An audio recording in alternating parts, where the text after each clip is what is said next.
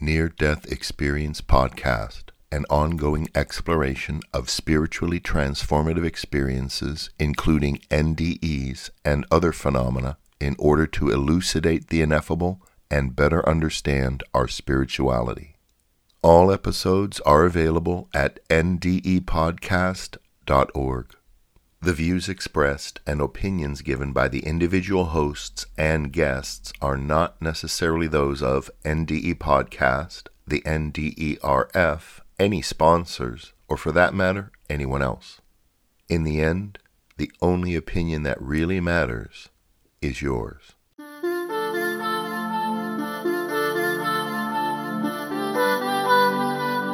Welcome to Near-Death Experience Podcast, the official source of audio accounts for the Near-Death Experience Research Foundation.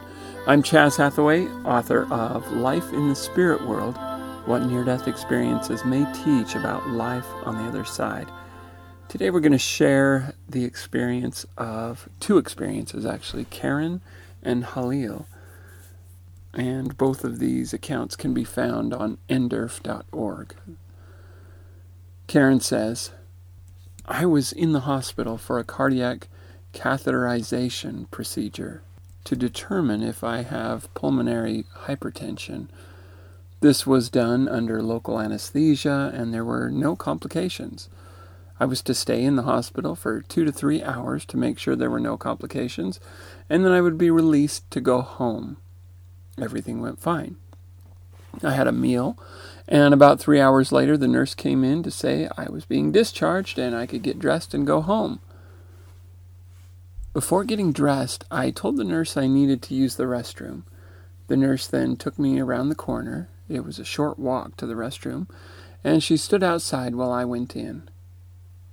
While in the restroom, I started getting lightheaded and felt like I was going to pass out.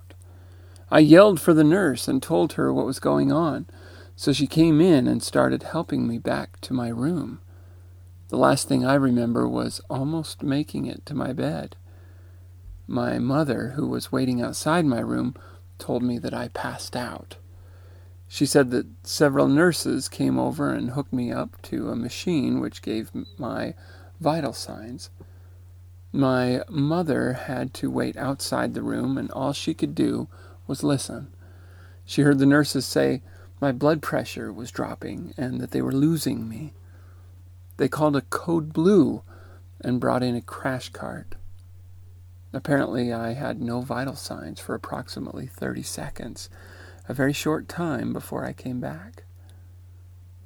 All I can recall is everything went black, and then I saw a bright light. In the bright light, I saw Jesus sitting in a green lawn chair. He just looked at me and smiled. He looked just as I thought he would, with the white robe and glowing light all around him. He didn't say anything to me. He just smiled. And then I woke up. After the nurses left the room, I told my mother that I saw Jesus. She asked me how I knew it was Jesus. I said, I just knew. I told her that he was sitting in a green lawn chair. She replied, if he was sitting, how did you know the lawn chair was green? I said, I just knew. I told her it was the kind of chair that Grandpa had when he was fishing. After several days of thinking about this, I believe he was fishing with my grandpa, who has passed on, even though I didn't actually see my grandpa. That is the end of Karen's experience. Now, while this experience would be absolutely, incredible to Karen, there isn't a lot that is spectacularly unique about it. But the thing that drew my attention is when she is asked, how did you know it was Jesus that you saw? And she said, I just knew. And then even, how did you know it was a green lawn chair if he's sitting in it? She's like, I just knew. Which points, of course, to this extrasensory ability to sense things that can't be seen, or recognize things that can't be easily, identified by eyes or ears. Very interesting and very beautiful and sweet experience. Okay, here is Halil's experience. Halil says, I was picking up my daughter from school. While I was there, I dropped to the floor. I was having a heart attack. I was walking in a pretty populous area, so there were many people around. However, no one seemed to do anything. A few younger boys walked by and just watched as I was lying on the ground. A young girl who was maybe 5 years old noticed me since I had collapsed right outside of her apartment complex. She asked me if I was all right, but I couldn't say anything anymore. She went back inside. Everything went black. I will never be able to remember how long it was that I could not see anything, but all of a sudden I realized my eyes were open. There was one thing that didn't make sense. Why was I floating? I was in the same spot that I had collapsed, but I was slightly higher up. Suddenly I heard sirens and looked down. I could see an ambulance with people coming out. They were putting me on a stretcher. I heard one man say, "This man has no chance of survival. He has been here without any help for nearly an hour." The other man said, "I'm sure he's already dead. I didn't realize it was this bad." I could see everything so clearly. I wasn't feeling any pain and actually felt very comfortable. However, I was a bit stressed at the thought of my daughter and my wife, who would be stressed to find out that I had died. I didn't know where my daughter was, but I knew that my wife's work was not too far, so I went to her workplace. I went to her office, but she wasn't there. I saw that her computer screen was on and that she had been looking at an Istanbul real estate page with apartments and houses for sale. I didn't think much of it at the time, but this did have significance later on in my story. I became curious. What would happen if I continued to float up? I began to go up, up, and up. Finally, I could see the entire city of Samsun. And just for a moment, I'm going to apologize because you can hear the wind blowing in my window once in a while. There seems to be a storm on the way, which we've been praying for rain, so it's a good thing. Anyway, continuing. As I started to rise, I could see the Black Sea and the southern tip of Ukraine, which is geographically close to Samsun. Eventually, I could see all of Turkey and Ukraine, then all of Eurasia. I kept going up so high that I was eventually able to view the whole Earth from outer space. Suddenly, I saw total black. I couldn't see anything. I started to panic and yelled, "Hello?" I didn't get a response. Then I called out to a higher power, and suddenly I saw immense light. I was able to float towards that light. As I entered, I realized that I was getting sucked into some vortex. Then I was in a cave or tunnel. I could see the same light, but it was at the end of this tunnel. I started to float toward the light, and I came closer and closer. As I got to the end with a door, this door had typical Islamic ornamentation on it. The door opened and it looked absolutely dark. Yet, however, this was only for a few seconds. Afterwards, I had an entire life review from when I was in my mother's womb to the present day. I was shown many life events that I had forgotten about. Some of them made me feel happy, while others filled me with guilt, sadness, sorrow, and so on. Next, I saw a nice meadow with green grass that was greener than I could have ever imagined or seen. It had flowers that had a color that I cannot describe. I went inside a house and saw a young man who was sitting. As soon as he saw me, he stood up and ran to me. He looked similar to my father, but I could tell it was not him, as I had seen photos of him when he was in his early 20s. This man was visually younger than I was. I asked him who he was.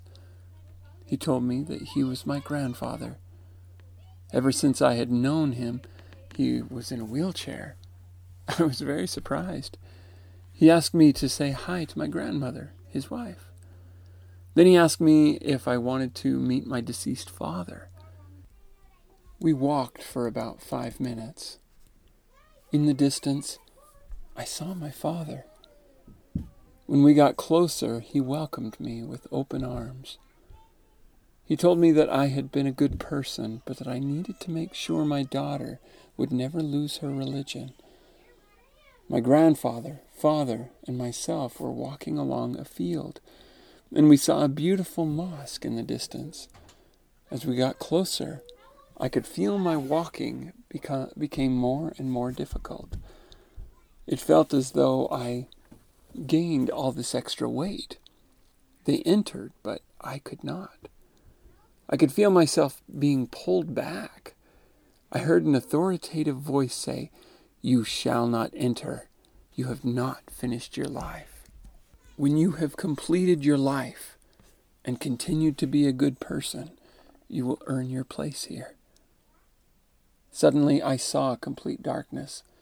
Then I opened my eyes and realized I was in a hospital bed with my wife and daughter around me crying. Apparently I was out for longer than most cardiac arrest patients, and it was a miracle that I had survived. I felt pain, but I was not tired or drowsy. Visiting hours had been over, and my wife and daughter had to go home. After I had recovered, I revealed exactly what happened. My wife had a hard time believing it at first, but I told her about the fact that I went to her office and saw the Istanbul real estate apartment and the house website on her desk. She was shocked. She said that day her boss had offered her a job in Istanbul, and she was wondering what kind of apartments and houses exist there if she planned to relocate for her job. She said she never looked at the site before and thought that there was no way I could have known that information unless I had been there. I hadn't been to her office in over 2 months. The experience was timeless and vivid. That is the end of Halil's experience. Okay, now there's a lot of things that we could touch upon, but there is one particular point that really stands out to me that I find very interesting. Now, we just read in the previous experience somebody meeting Jesus, recognizing Jesus. We've read many experiences where that seem consistent with Christian beliefs, Christian religion. But in this experience, it was very consistent with Muslim beliefs and so forth. In fact, when Halil is asked in the follow-up questions at the end of the experience, after the end of the experience, what was your religion before the experience? He said Muslim and very religious. And then he's asked, how have your religious practices changed since your experience? And he said, not at all. In fact, he even goes on to say that he saw imagery, which we read about, that was consistent with his religious beliefs. And in fact, when he goes and talks to his father, one of the things that his father says to him is that he needs to go back to help his daughter to make sure she would never lose her religion.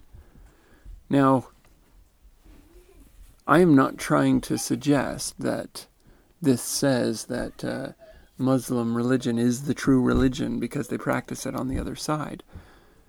In fact, I'm not saying that about any religion when it comes to, how these experiences are worded.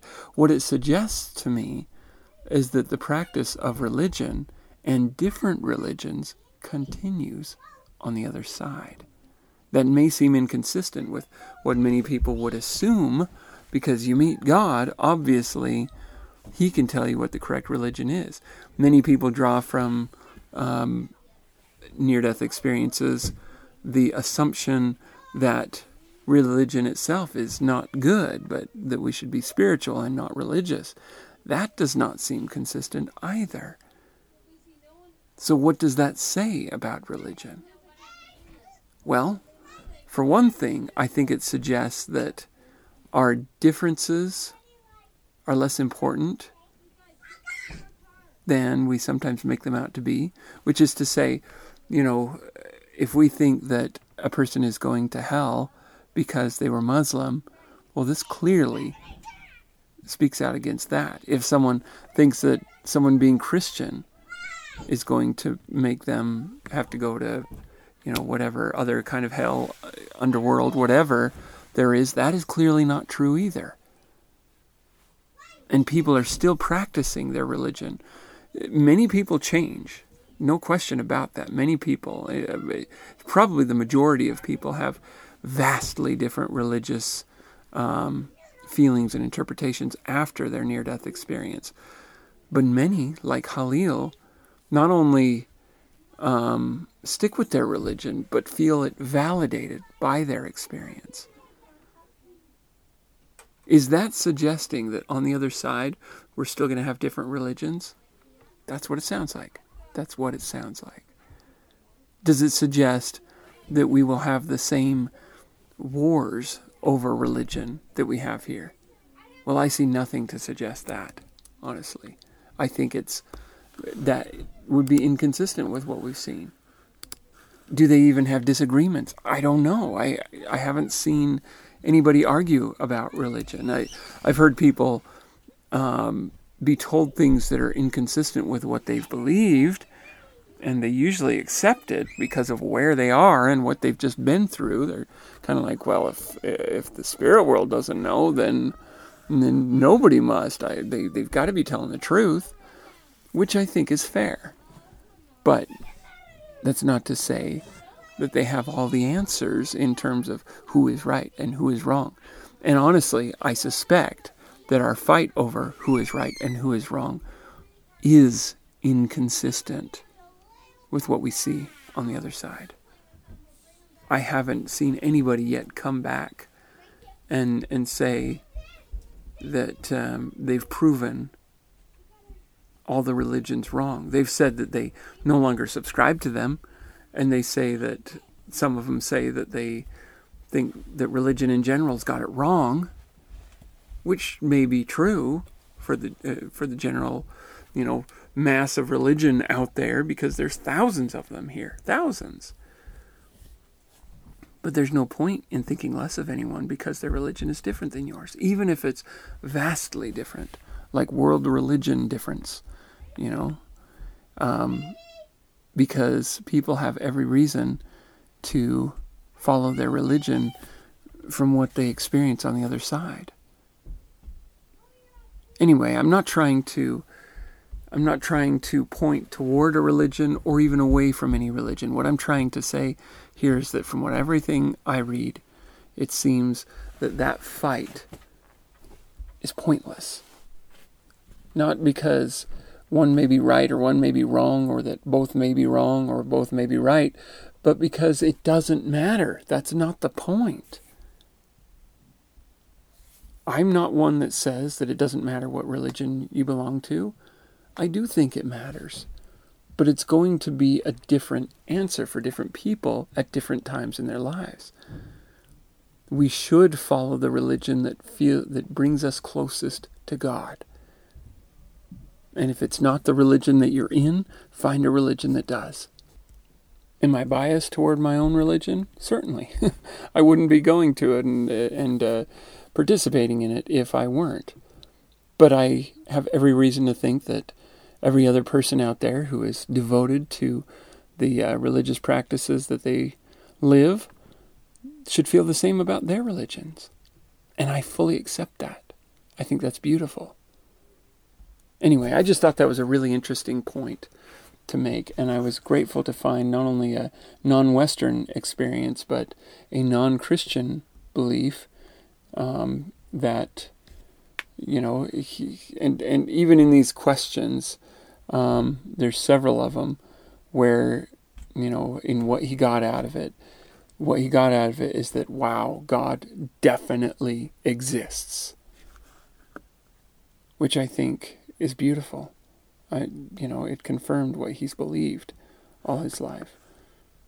Anyway, if you would like to support the podcast, you can do so by either purchasing my book or album. Life in the Spirit World is the book, and my album is Home. Both can be found at neardeathexperiencepodcast.org, one word. That's our website. Click on store, and you'll see those right at the top. If you order the audiobook, it's me reading it, and that is the amount where it gets, so I feel funny even talking about this, but people sometimes ask which format is going to support you the most, which is going to get you the highest percentage of money or whatever, and it's by far the audiobook. And that is because I have completely, utterly self-published that part of it. The others go through Amazon and different things, which are all good. And you get the thing that is going to be most beneficial to you, or that you can afford, or whatever. But, in case you're wondering that, it's definitely the audiobook. Also, if you would like to contact me, you can do so by emailing chaz@ndepodcast.org. That's CHAS at ndepodcast.org. You can also email john@ndepodcast.org. I recommend that if you are interested in either being interviewed or know someone who would like to be interviewed. John is an excellent interviewer. I love listening to his interviews, and so contact him if you would like to be interviewed. I've done some myself, but and I have to apologize to some out there who have tried to get me to interview them. I have done some in the past, and I enjoy doing it, but I struggle with some things, namely with my ADHD. I have tended to forget the times, forget the days, just outright miss appointments to do the interviews. It's happened enough that I'm like, you know what, this isn't a good fit for me, doing interviews. And I love interviews. I especially love listening to them. I'm just not the best person to do them with. So that's why I encourage you to go to John. It's just my own weakness, which I know I'm working on, something that I struggle with.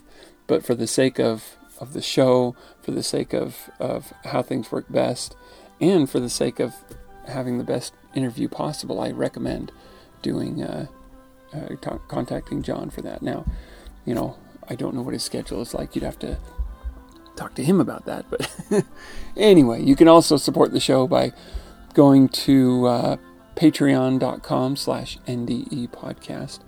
And with that, you guys, thank you so much again for listening.